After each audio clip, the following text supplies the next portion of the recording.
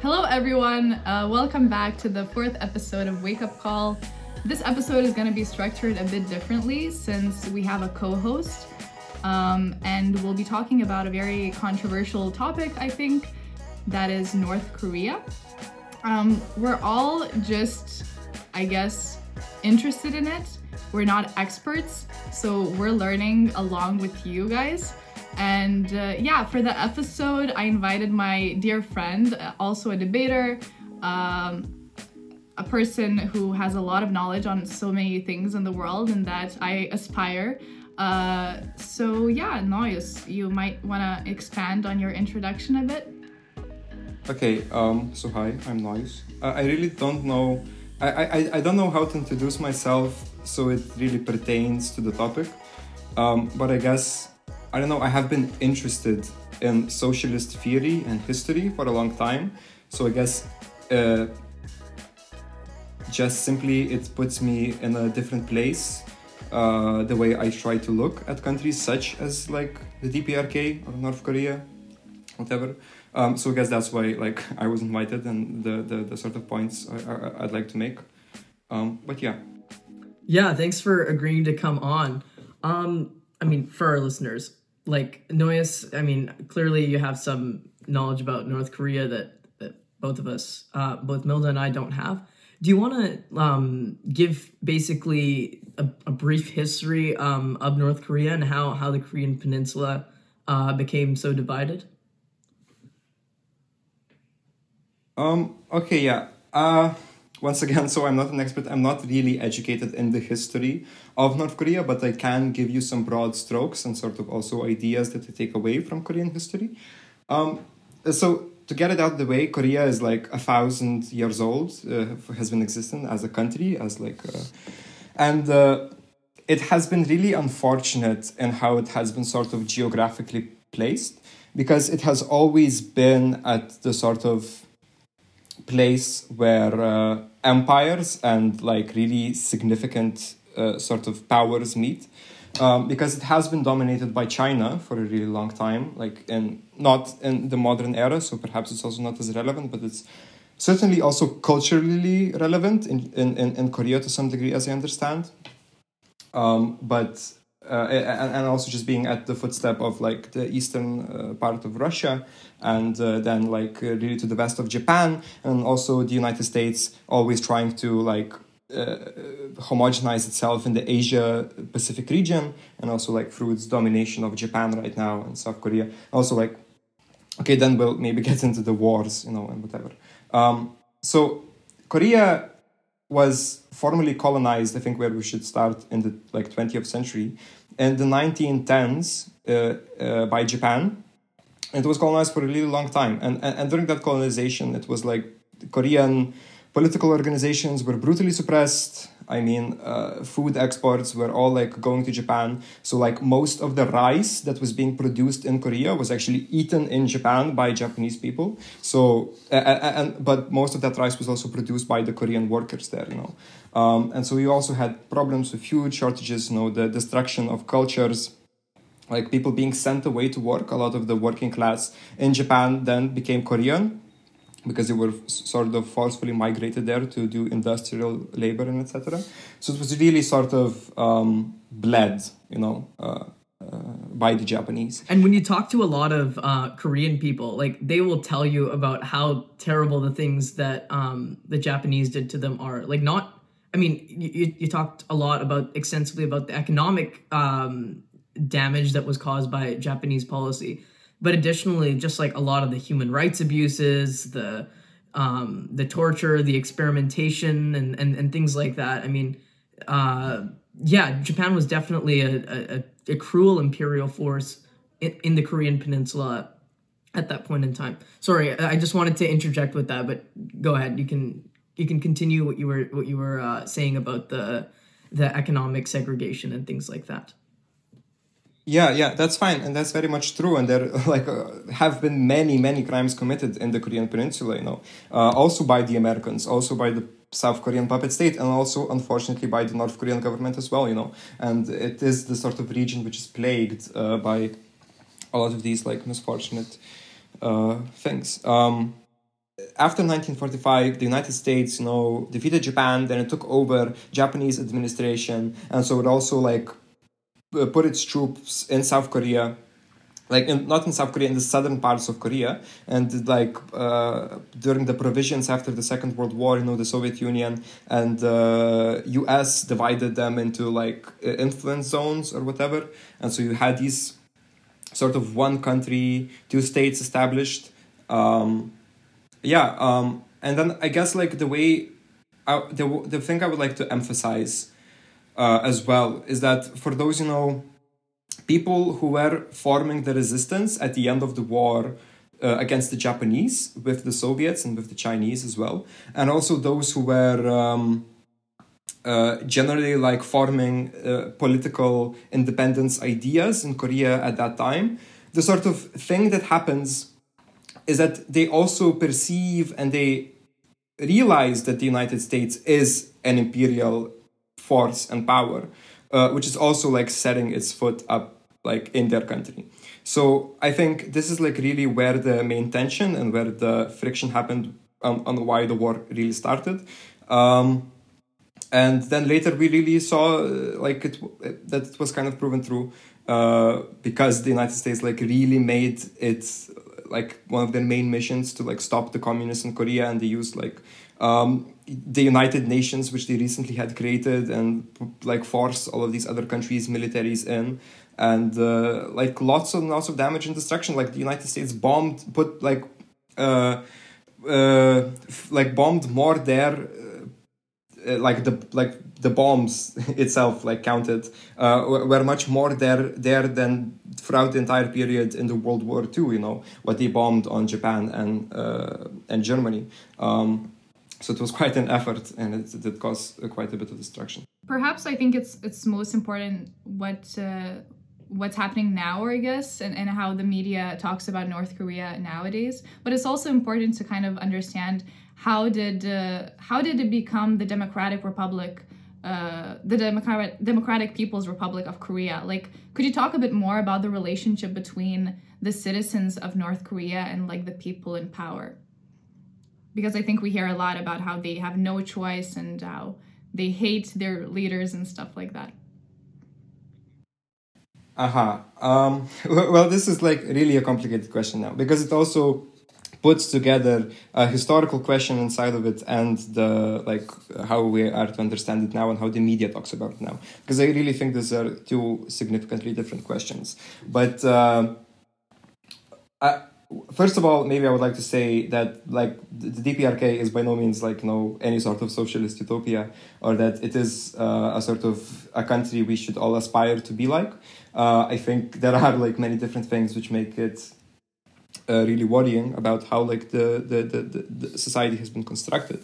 But generally on the idea of communism being popular in Korea and the establishment of the DPRK, there were many different groups and fighters, which were the main political and military force at the time, especially in the north, that were fighting actively against the Japanese occupiers, especially at the point that they were losing during World War II. So already this is a sort of similar situation as we might have in Yugoslavia, in this after the Second World War, if we think about it in historical parallel ways, where basically there is no people who would run a state. There is no real political organization in the country. There is no real cohesive unit there, but it's mostly the communists who are establishing themselves there. And so after they were liberated from the Japanese, it just makes sense that it establishes itself from these fighters, from the people who supported them. And there were a lot of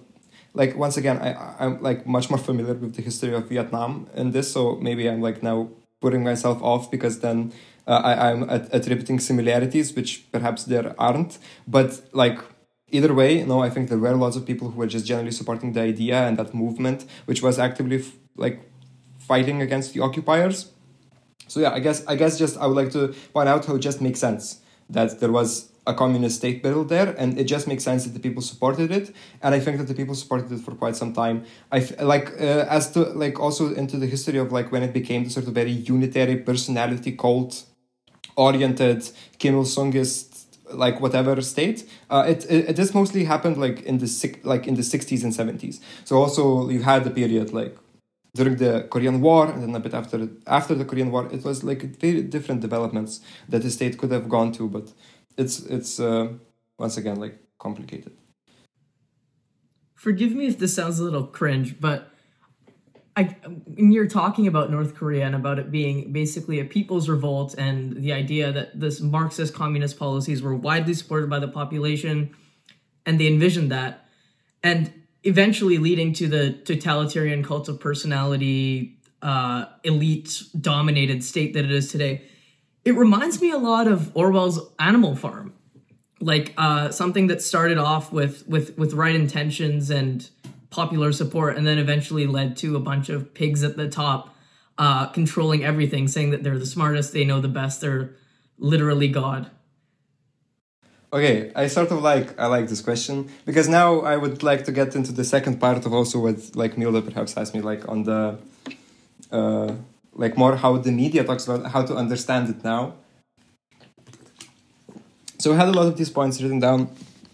Okay, so you say it's like Animal Farm and it's a totalitarian state. I don't really like the term totalitarian, and maybe this will also get at what I am trying to say at the end of the day, because it, I think, really abstracts, because I think totalitarian, the term itself, it evokes a sort of emotion and an image, which really abstracts like from the actual realities, because often we use the totalitarian as a term to like define many different states and also sometimes contradictory systems, So we define often the totalitarian systems of Hitler and Stalin, but like the Nazi Germany was a fundamentally different state from the USSR and how it functioned and like what was like even there and whatever.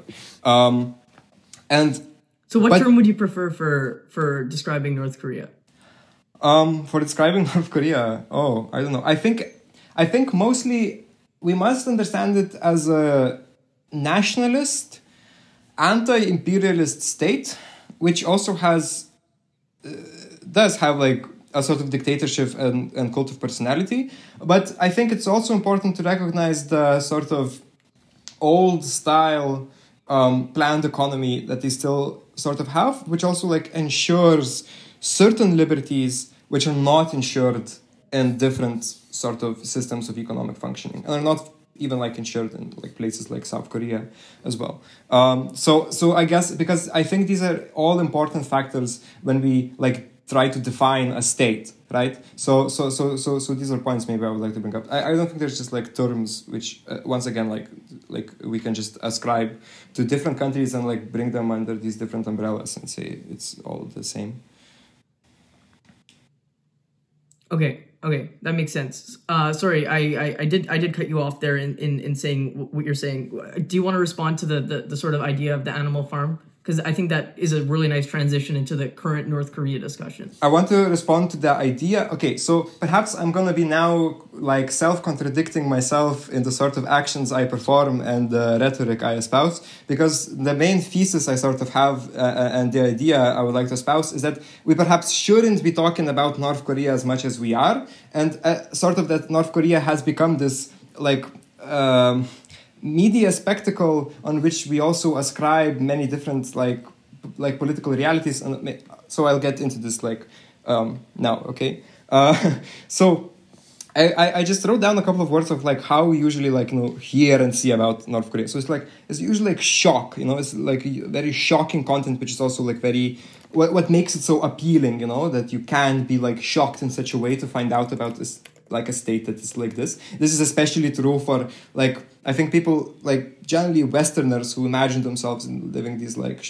perfect liberal democracies, which is like the free world, the best way of governance, and to sort of look at this backwards sort of like really, as you say, like Orwellian, sort of entirely dystopian, entirely shadowy sort of place.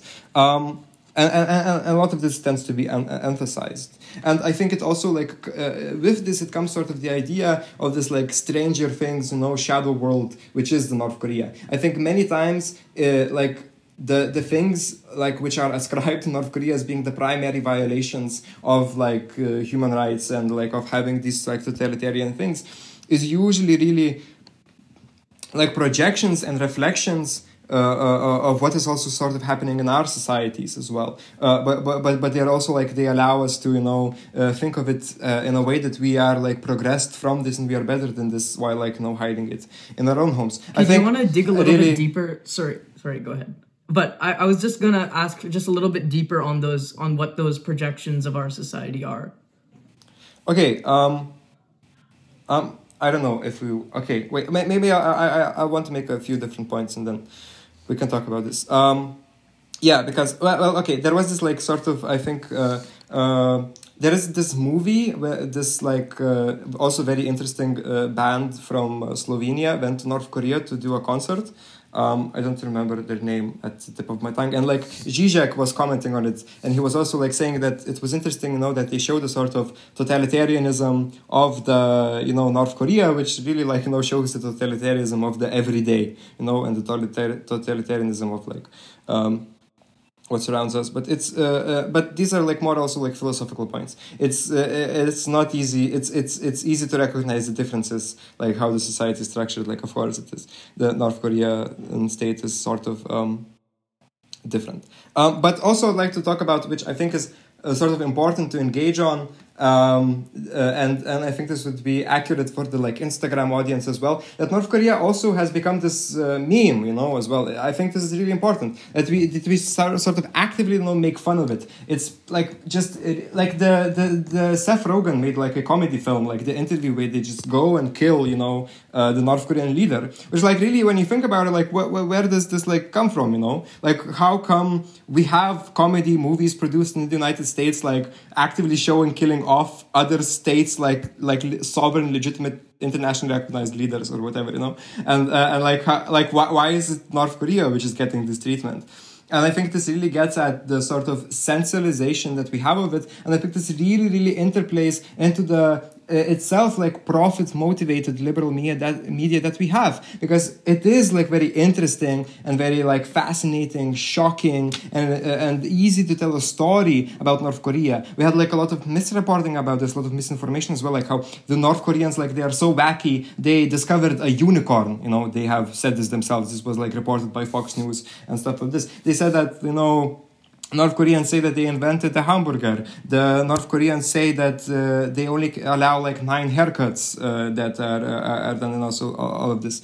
And a lot of like, I think on YouTube there are like clickbaity videos which are made. I think there are like listicles, of like these really pop media information sources which just sort of like espouse these sort of wacky and strange things which we can tell about a country.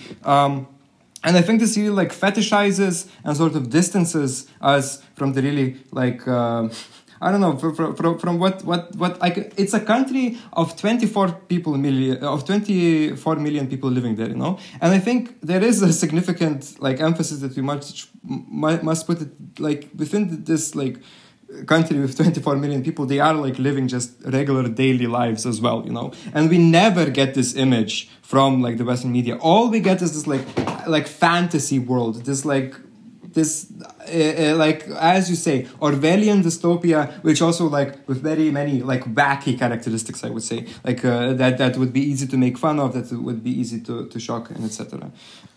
Which then again, like I don't want to go on the whataboutism like conversation as well, but I think there is a significant factor there that it's also the Cold War context, and that it is like a self-described socialist state, and it allies with anti-US interests as well. But there are like countries like Turkmenistan, which also have like very much these sort of like dictatorships with cults of personality, with like similar historical contexts as well, but are not like outwardly socialist or whatever, or like we don't talk about them. We don't tend to talk about them in the sort of same ways that we do about North Korea.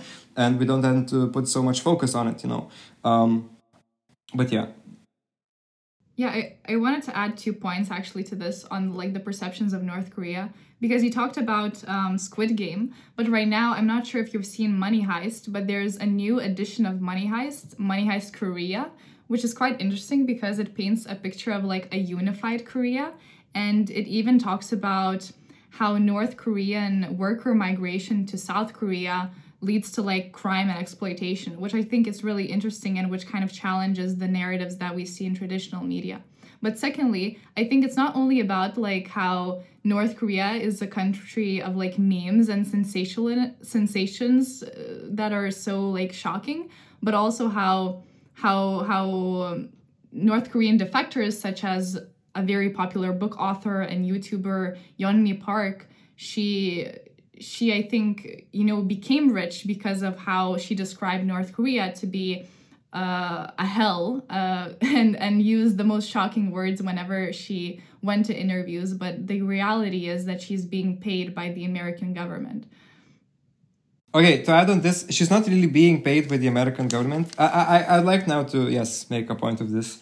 I think the because North Korea is a country which we have very little information about because it's very closed off, and most of the information that we can actually viably get are from defectors. But the thing that also happens with defectors, which is often then problematic. Once again, I would like to notice and point out also how Yeonmi Park and many different defectors which are most culturally significant, which have appeared most in news media and etc., tend to be very young, tend to be born in the 1990s or a bit afterwards. I think this is very important because after the Soviet Union had fell, and the economic structure which North Korea had attached itself to and which basically supported North Korea fell apart and just got destroyed. And so this really also destroyed North Korean economy. And then there was a period of climate catastrophes as well with floods coming in, which disrupted food supply for the country, which really made it a very difficult period. And that was really a period when a lot of people migrated or defected from North Korea. I also don't always like to use the term defector because a lot of people also migrated away from North Korea or moved to China and all of this, and also how we use this language also sort of implies certain things. I guess this also plays into the dystopia conversation or whatever.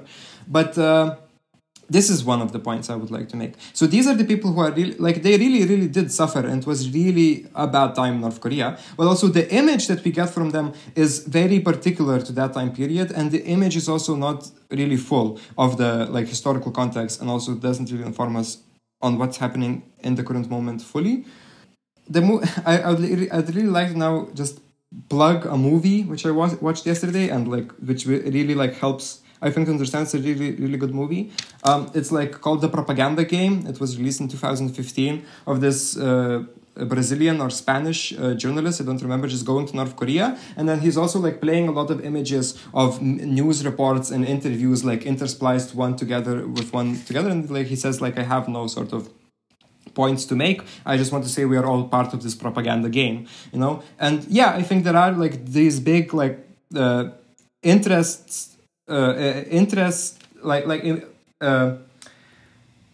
groups of people who have certain interests who want, the sort of narratives about North Korea that we have right now. And I do believe it sort of influences some of the discourse about the defectors and many of them who talk and whatever. And there are also a plethora of them, and there have been many different things that have been said by them, sometimes contradictory and whatever. So yes, on the defectors, I had to say this. No, I'm a big fan of criticizing the news media for their sensationalization, and I do agree that there is definitely some element of it. But I mean, I'm going to give them a little bit of a break here because I mean, the UN describes North Korea's human rights violations as follows. The gravity, scale, and nature of these violations reveal a state that does not have any parallel in the contemporary world, effectively calling them the worst violator of human rights that exists right now. Human Rights Watch, calls them quote unquote some of the world's most brutalized people. And Amnesty International estimates that there's around 200,000 political prisoners held in prison camps all around the country. Again, you look at their crackdowns on religious freedoms. At one point, North Korea had 400 Buddhist temples and monasteries, and now they have 60. And those 60 are basically sort of run by quasi-monks that are appointed by the state. And defectors have sort of said that, there's no worship that occurs at these temples. They sort of just keep them around as tourist attractions to show tourists that, oh, look, we actually do celebrate religious freedom. 1,600 monks were killed in the 1950s under their crackdown on religious persecution.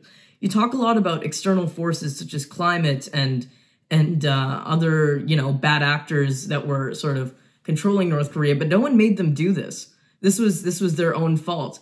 And I don't think that we can separate the North Korean economy, I mean, as problematic as I think that is, it's a different discussion, from the fact that they're basically doing this on themselves. Like, North Korean citizens, they don't get to freely travel around the country.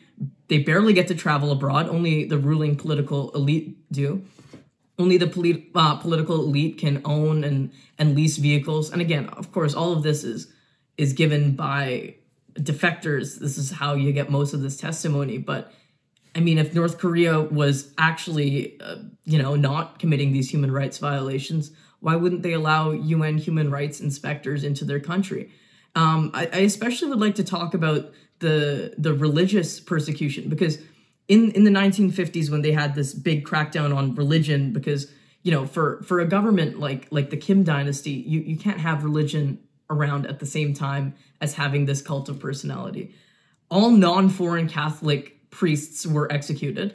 Basically, all Korean Catholic priests were executed, and all Protestant leaders who did not renounce their faith were basically purged as American spies. And the reason I'm listing off all these plethora of human rights violations is because I don't think that your point about sensationalism holds much water in the face of these human rights violations. Of course, we give a lot of stupid attention to North Koreans can only have this haircut.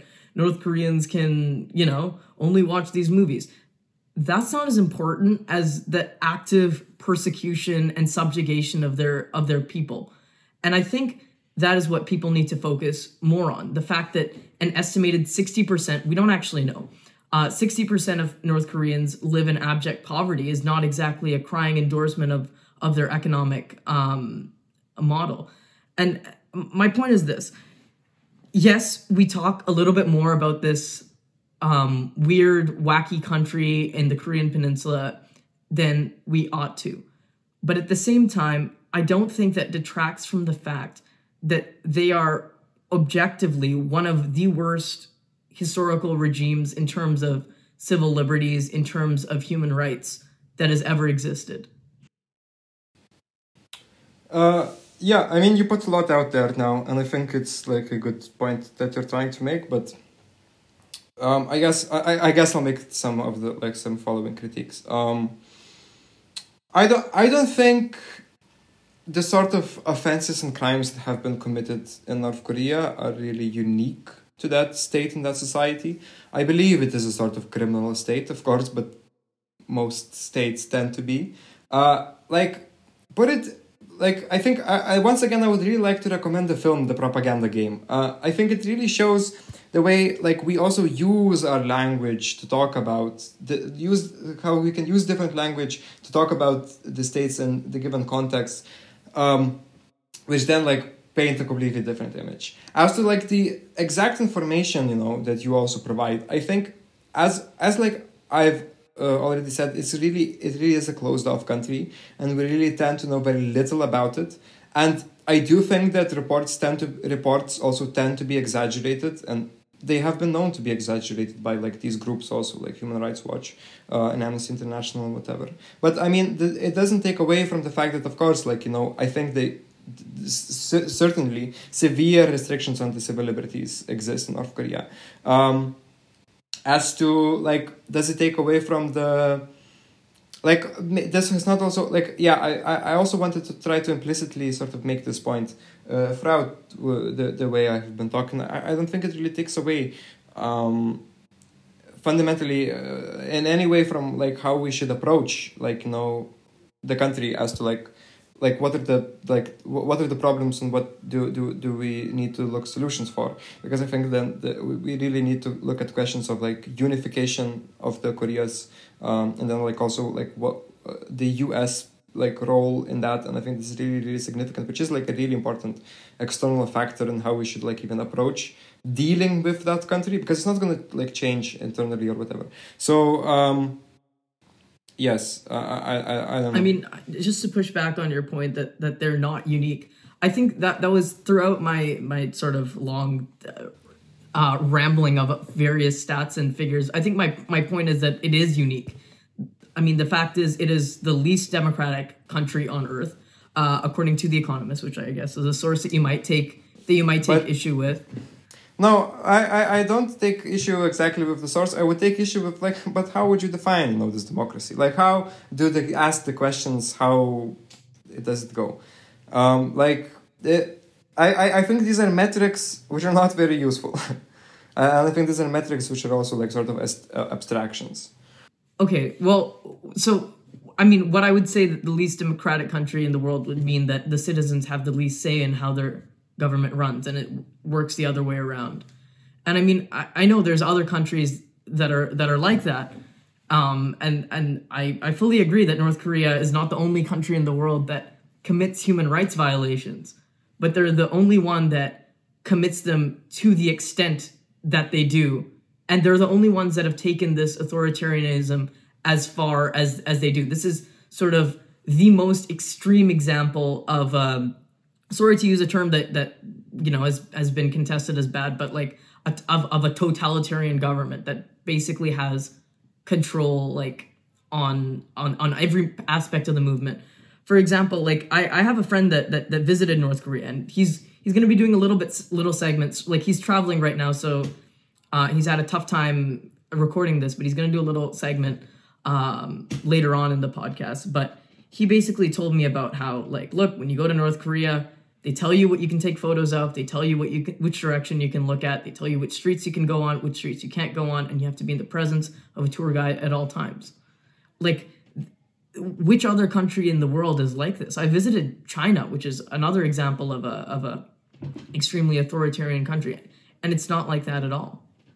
I mean, sure, I understand all of these points, but still, I don't know. I think there might be just fundamental disagreements here, and I really don't have like, I think, the capacity right now to take you on this, because I'm not like so statistically and empirically like involved in like trying to understand North Korea. I would still would like to make the point that even like, okay, it's not unique, but it's also like unique, as you say. Perhaps it's the worst one out there. I don't know, perhaps it may be true. I think as to the destruction and violations and the violence which is being mostly executed is still obviously by imperialist states, like the direct violence of Russia and Ukraine, the direct violence of the United States still in many parts of the world. So when it comes to violence being perpetrated by states and sort of their incentive structures and whatever.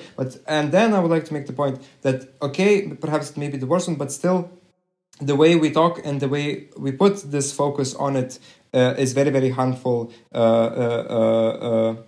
not only to understanding it, but to pushing the ideas that we must sort of destroy it, invade it, and whatever.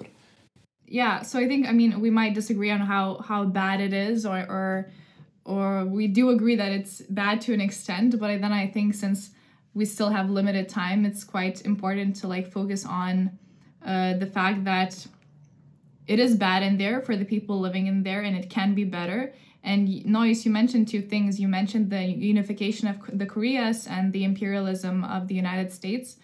Could you want to expand a little bit on how both of these things could go around, and how could they exactly help North Korea? Okay, so maybe now I'll quickly go through then the sort of economic aspect and the economic history of North Korea to try to understand it. So, after the Korean War and after it was solidified that there's going to be these two states, South and North Korea, South Korea was like a puppet. First of all, it was a puppet government of the United States very directly, and got large amounts of Western investment.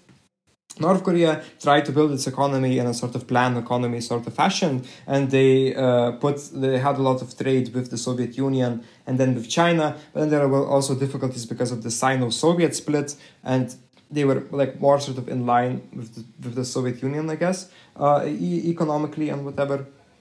But what is really, really important is that after the 1990s, and throughout this whole period, ever since the DPRK has been established, of course, it has been like sanctioned by the United States. So it means that it cannot trade on a global level with any like US allies, right? So which is like basically the rest of the world, especially like during the like Cold War period. Of course, there were the non-aligned countries as well, but so it had a structure which completely based itself economically on the Soviet Union, and it had no international trade.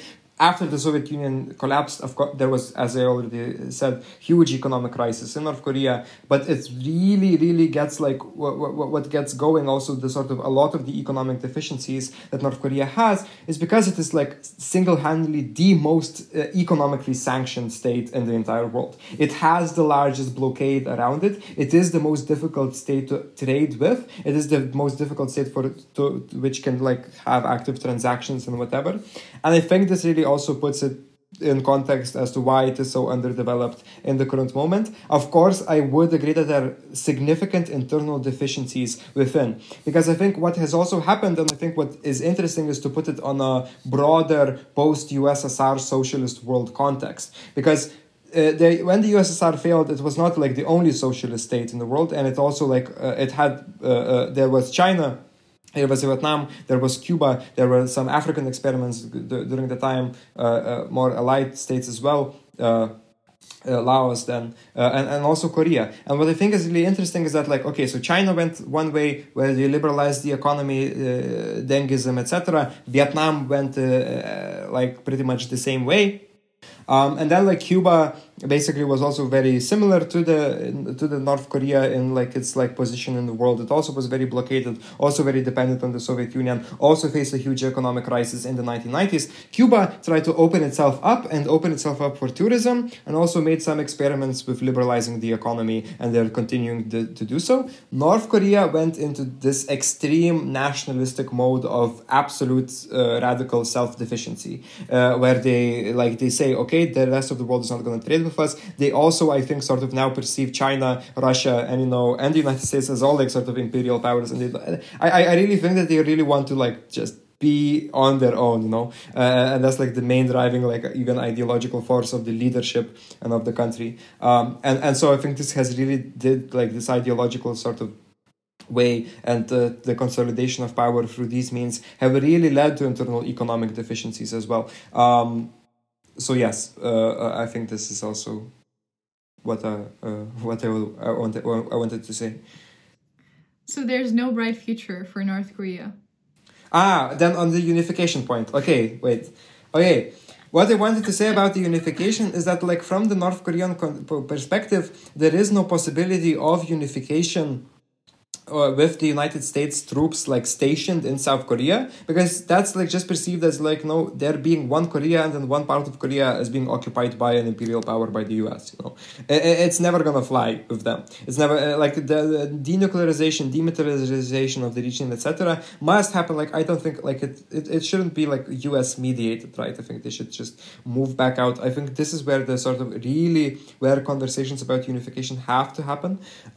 But unification, nobody wants it. I think this is really the problem.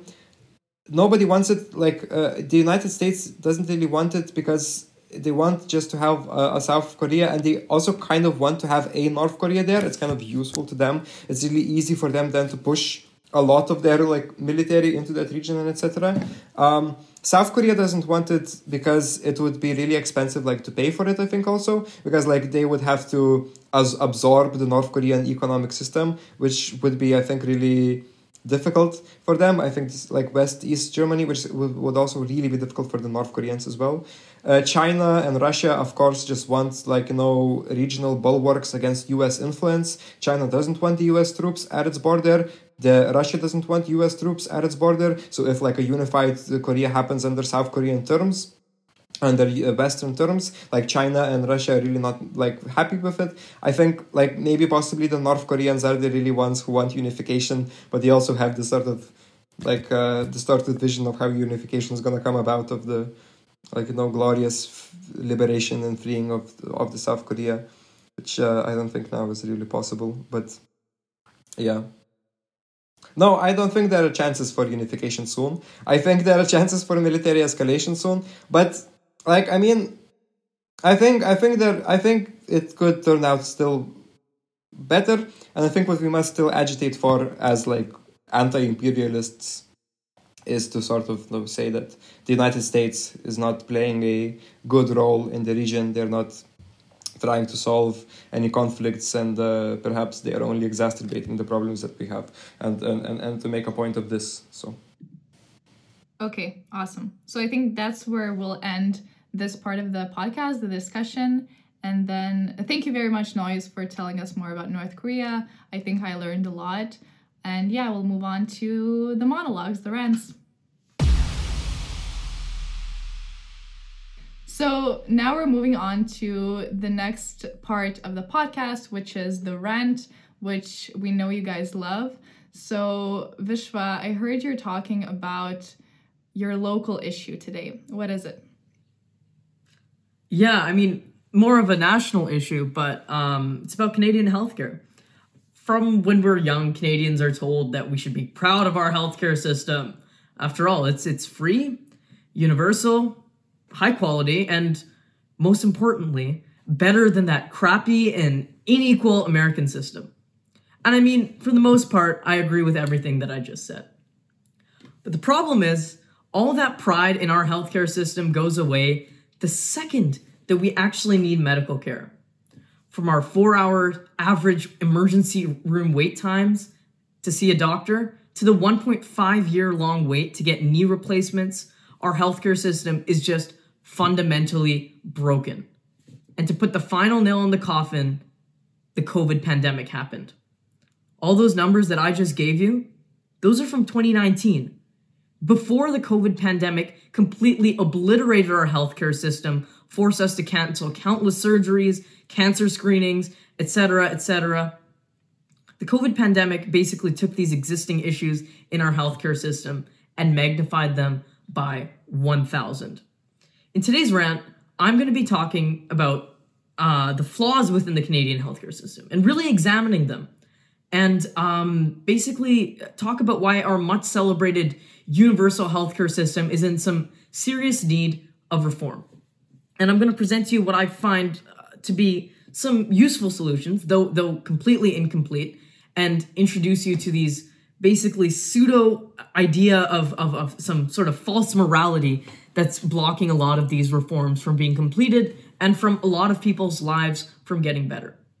So let's talk about the flaws within our healthcare system. I already talked a lot about, knee surgery wait times, cancer screening wait times. I was actually just talking to my mom when I was researching this. My mom is a doctor and has been working in Canada for around 18 years within our healthcare system. So she knows this system intimately. She basically told me something that completely shocked me. It takes 2 months between when you go into your family doctor and suspect a cancer. There's a lump that, you think is cancer. And having that being screened and having that being biopsied. And it takes 2 months from that to actually seeing a specialist. And this could literally be a matter of life and death. What my mom was telling me is, look, while it's unlikely that this cancer that could be surgically removed would develop into some sort of metastatic cancer over 2 months, the patient's actual sickness and condition could deteriorate rapidly, and they'd be unable to respond to things like chemotherapy, unable to withstand those treatments. They'd get so much sicker. I also talked about the knee replacements. Like, it takes up to 1.5 years. The average wait time is around 6 months. And remember, a knee replacement is not something that's like an emergency care. It's not like, obviously, when you have your hospitals overflowing as a result of COVID, you're not going to make time for like a knee replacement. But it is something that's a significant impact on your quality of life. If you don't have your knee replaced, you can't walk. And if you're an older person that can't walk, like that, leads to a whole bunch of other healthcare difficulties. And again, I'm in talking to my mother, she basically told me something that I think most Canadians did not realize. Even before the COVID pandemic, during flu seasons, our emergency rooms and our hospitals were operating at 110% capacity. We were filled to the brim even at those points in time. And when COVID came along, of course, a much more dangerous, much more virulent, and much more faster spreading disease than the flu, our hospitals simply couldn't take it. And there was just, massive overwhelming of our healthcare system. And of course, this isn't unique to Canada. All the world's healthcare systems were strained as a result of this. But this is something that I'm bringing up and saying that, look, there may be some virtue in not running your system at capacity. And this brings forward the fundamental problem with a completely universal healthcare system in which there is zero room for a private sector at all. Because it's the government spending a taxpayer's money, they're forced to run that system on the most tight budget constraints as possible. Because if you want to actually run that system properly, you're going to have to raise people's taxes, and people are not going to be happy with that. This is a politically unpopular move. And the reality is, yeah, a welfare state is a politically popular move, but you know what's also a politically popular move? Cutting taxes. And those two things simply cannot function at the same time. So in order for our healthcare system to operate at a capacity that's not basically stretching it to the absolute brim every time there's any sort of minor surge, you would have to increase taxes, which is something that Canadian politicians are just not going to do. So there is this fundamental clash within the universal healthcare system. How do we address that? And my solution to this is some degree of extended private sector involvement. This looks like the expansion of walk-in clinics. Allow doctors to just simply, set up their clinics to run minor surgeries, like knee replacements, for example. Allow companies to set up, labs and screenings and things like that. And not do that on like a contract basis. Just allow open competition for those things so that people can get access wherever they want, whenever they want for a reasonable price. Screenings, tests, MRIs, CT scans, etc., things like that. There's no reason that we need to be conducting those within the hospital system like we're currently doing. The wait list to get an MRI is something ridiculous too. It takes months. Look, if you have the money for it, why don't we just allow people to go there? And this means that we don't have massive wait lists for these things, which means that people that can't afford to get a private MRI the next day or the next week or whatever, they just move up the wait list because, someone else is willing to pay for it. And look, this already happens anyway. Basically, uber wealthy Canadians already go to the United States to get their CT scans, MRIs, knee surgeries, etc. But that's only the super, super wealthy Canadians that can afford to pay like $10,000, $15,000 to do that. If we just do that locally, look, we could be just fine. Of course, you can't ban someone from traveling abroad to do it, but you can open up that competition and open up that access to Canadians to get that treatment at home. Pretty much every other country in the world that has a public healthcare system also has some form of private sector involvement. Canada is somewhat unique in sense of developed countries without a private healthcare system. I think that this lack of reducing the burden for elective procedures within the public system allows the government also to invest that money that they put into these elective procedures into the more critical things, such as emergency care, such as hospital care, such as ventilators, et cetera, et cetera. So who are the people getting in the way of this? Basically, it is so ingrained within this Canadian psyche to take pride in our healthcare system, unquestioningly, especially in comparison to the US healthcare system, that basically any suggestion that our system isn't the world's best or the perfect system is treated as complete taboo by politicians. My suggestion that we should expand private clinics to conduct scans, screenings, and elective surgeries, that's the Americanization of Canada. Greedy American capitalism coming to Canada. Two-tiered care coming to Canada. Basically, American is used as this sort of pejorative term for things that Canadians don't like about American capitalism. But basically pretty much every other developed nation, including the vaunted social democracies of Scandinavia that Canada looks up to, have both public and some private sector involvement in healthcare. But Canadians seem to think that some private involvement in healthcare is uniquely American. I think that people are way too caught up in the phony morality of this to actually see through the issue. Equality means nothing if everything is equally terrible. I would rather have some degree of inequality where a rich person can wait 3 weeks for their knee surgery, a middle-class person can wait 6 weeks for their knee surgery, and a poor person waits 9 weeks, then have all of them wait 12 weeks because our healthcare system is so overburdened. In the end, all of their outcomes improve, and I think that is something that is for the good. Moral of the story is this. I like public healthcare. I think it is something that Canada has done right. With that being said, I'm not delusional. I don't think our system is perfect. I think that we could improve on it vastly. And coming out of this pandemic, especially with the surgical and screening backlogs, we need to introduce some sort of reforms to make sure that we are actually a functioning country. All I ask to my fellow Canadians is don't let this wishy-washy fake ideas of morality get in the way of saving people's lives. Woo, thank you, Vishwa.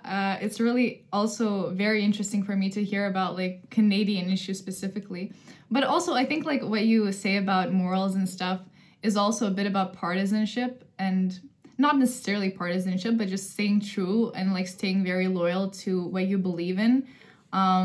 Because I feel like if people really advocate for public healthcare, you know, they might not walk past the standard of like introducing privatized healthcare because they just care so much about having it public.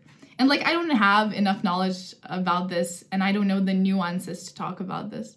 But since there's still like a clear money reallocation that's happening, I just wonder why not prioritize for Canada to just improve the public healthcare system as much as possible, because I do believe that we can make it more efficient rather than, you know, mix them up and have private healthcare too. I mean, the answer to that is simply pragmatic. I don't think that Canadians, especially at a time of economic uncertainty like right now, are willing to have their income taxes raised to invest in the public system. I think that there needs to be, of course, I do believe that the public system needs reform, but I think that reform needs to come with the resources that are at their disposal and needs to be focused on the emergency and critical care aspects of it that to me, are the primary benefits of having a public healthcare system is strong emergency that you don't have to pay for and strong critical care ICUs that you don't have to pay for. I don't think it needs to be for knee surgeries, cancer screenings, et cetera, et cetera. I think that the private sector can do that a lot better. And those resources that the public system gives to those non-emergency cares can be better spent within more urgent and acute care. All right, Milda, what are you ranting about today? Yeah, so I'm going to talk about two very contradicting ideas. I think one is the military, which I absolutely despise. And the second one are women who I adore.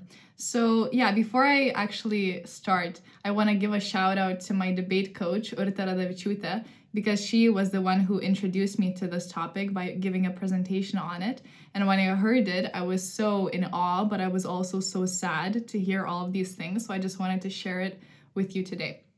So basically, today I'm going to talk about how men are the military, but women are in the military. And this sentence that I just said basically, explains that women right now who are serving in the army face a lot of issues ranging from sexual assault, just straight up sexism, but also simply segregation. And it's way harder for them to rise through the ranks and to make a career in the military without giving up their femininity, which is a huge issue that I'll talk about later on. But basically, a lot of what we hear from the feminist movement, especially a lot of liberal feminists, is that, look, okay, So there's just not enough women in the military if we have these issues, right? So we should be advocating for women to go achieve their dreams and to go explore and break gender stereotypes by going into the military. So we will have like a more gender equal military, and all of these problems will sort of solve by itself. But I argue that that's not the case, and basically that having more women in the military will not change the patriarchal structure of it, and will ultimately just end up hurting more women mentally and possibly physically. So overall, in my rant, I will not be like analyzing my pacifist views. Maybe in later episodes, I will not be analyzing why supporting such structures as the military means that you support war and killing of people. But I will basically argue that women who voluntarily are thinking of going in the military or are kind of pushed by outside forces to do so simply should choose not to. And there's two main reasons that I'm going to talk about today. The first one is sexualization. So it's quite like funny how overall the representation that we have of female combatants is like extremely sexualized in the media. If you go on Pinterest right now and you type in women in the military, you will definitely get articles such as, and I quote, 21 of the hottest patriotic women that currently serve in the US Army. Or you will find Google images of female combatants wearing heels when they march. So you know, this kind of still huge gender gap and like how we treat women and men not equally in the military, right? But also, when you come into the military as a woman, as like when you live in this very patriarchal structure, very hierarchical, in a big hierarchy in the military, you're faced with this sort of segregation that you're either, and I'm gonna be explicit, I'm sorry, but this is needed for scientific purposes, that you're either a whore or you're a bitch. And let me explain this. So in any environment, I think that many women have experienced this and know what I'm talking about. This happens even in schools, businesses, companies, which are more patriarchal to their nature, right? Especially like the military. So like, if you're a woman who's like very stereotypical, I guess, or traditional, you're nice to people, you like laugh at men's jokes, you let them, you know, kind of talk to you, you're kind of easygoing, whatever, and you adhere to what they want to hear, then you're too easy. You're not wifey material enough. So you're kind of divided to the whore spectrum of women, right? But if you're cold, if you don't smile a lot, if you don't really listen to what men say or don't laugh at their jokes, if you call out men for like the stupid things that they do, then you're like a bitch. And then no one's gonna want to be friends with you, right? So especially in patriarchal like kind of environments, this is the division that women face. And this really happens in the military too. So like I even found a quote of a female combatant which said, "I sometimes accept comments about other women which may enable assault. Do I accept these behaviors in order to become one of them, that being the men, or do I say it is not acceptable and risk being seen as a bitch?" So essentially for a woman, since I think in any case, like as a woman, when you go to the military, you have a goal, right? And for a lot of women, that goal is to like rise through the ranks, like make a career, or like have some kind of changes in the system that you can make. But in order to actually rise through the ranks, you have to succumb to the structure. You have to become one of the lads, one of the men who are extremely sexist most of the time, or you will simply be divided into these two categories. So you cannot really be yourself, right? But there's also horrible rape culture that is in the military. I read about Israel's military, and as you know, women have a mandatory serving period in the Israel army. And there's a lot of issues there. For example, the Israel Defense Force data shows that in 2020, there were more than 1,500 reports of sexual assault, whereas in 2019, there were 1,239. So as you see, it's kind of increasing, and think about all of the instances where it's not reported, right? So this is the effect of sexualization and this kind of gendered problem that we have with the genders in the military. But the second reason is this militarized masculinity that we have, which of course has been built over years of the patriarchal structure. And basically, especially in the United States, you can see that in the military that there's this very big lad and honorary man culture, which embraces toxic masculinity and having that kind of strong man approach to life. So the general theory is that the more male a woman's physical appearance is, that being like having short hair, having no makeup, being just dressed in a non-feminine way, the more her femininity is sort of masks, the more she reduces her disturbance to the male social cohesion in the military and is able to kind of rise through the ranks or not really be treated weirdly, right? Anthony King writes in his book, The Female Combat Soldier, that basically, somewhat paradoxically, in order even to be sisters in the military, they have to be men, right? The military has yet to develop an unproblematic concept of femininity that recognizes women as women. So essentially, as a woman, if you enter the military right now, you will inevitably face these structures of either oppression or just not being able to be yourself. So ask yourself, like, is this something that you want to face, right? And it takes absolutely, so it's generally unfeasible, or it takes decades for a woman to rise through the ranks in this kind of structure, right? But I think what is especially interesting, and I will not get into this very broadly, that like the roots of feminism are in pacifism. That's another reason why I think if you consider yourself a liberated woman or a feminist, it's quite weird to support structures as the military.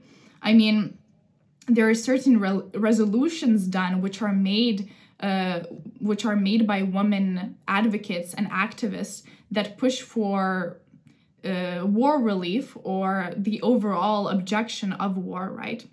But I will not talk a lot about this because I feel like I will ramble for like 10 minutes, right? So, but what's kind of sad is that all of these efforts for feminists to talk about the objection of war or to talk about how women entering the military is bad, all of these kind of things have been co-opted by the international system and like largely depoliticized.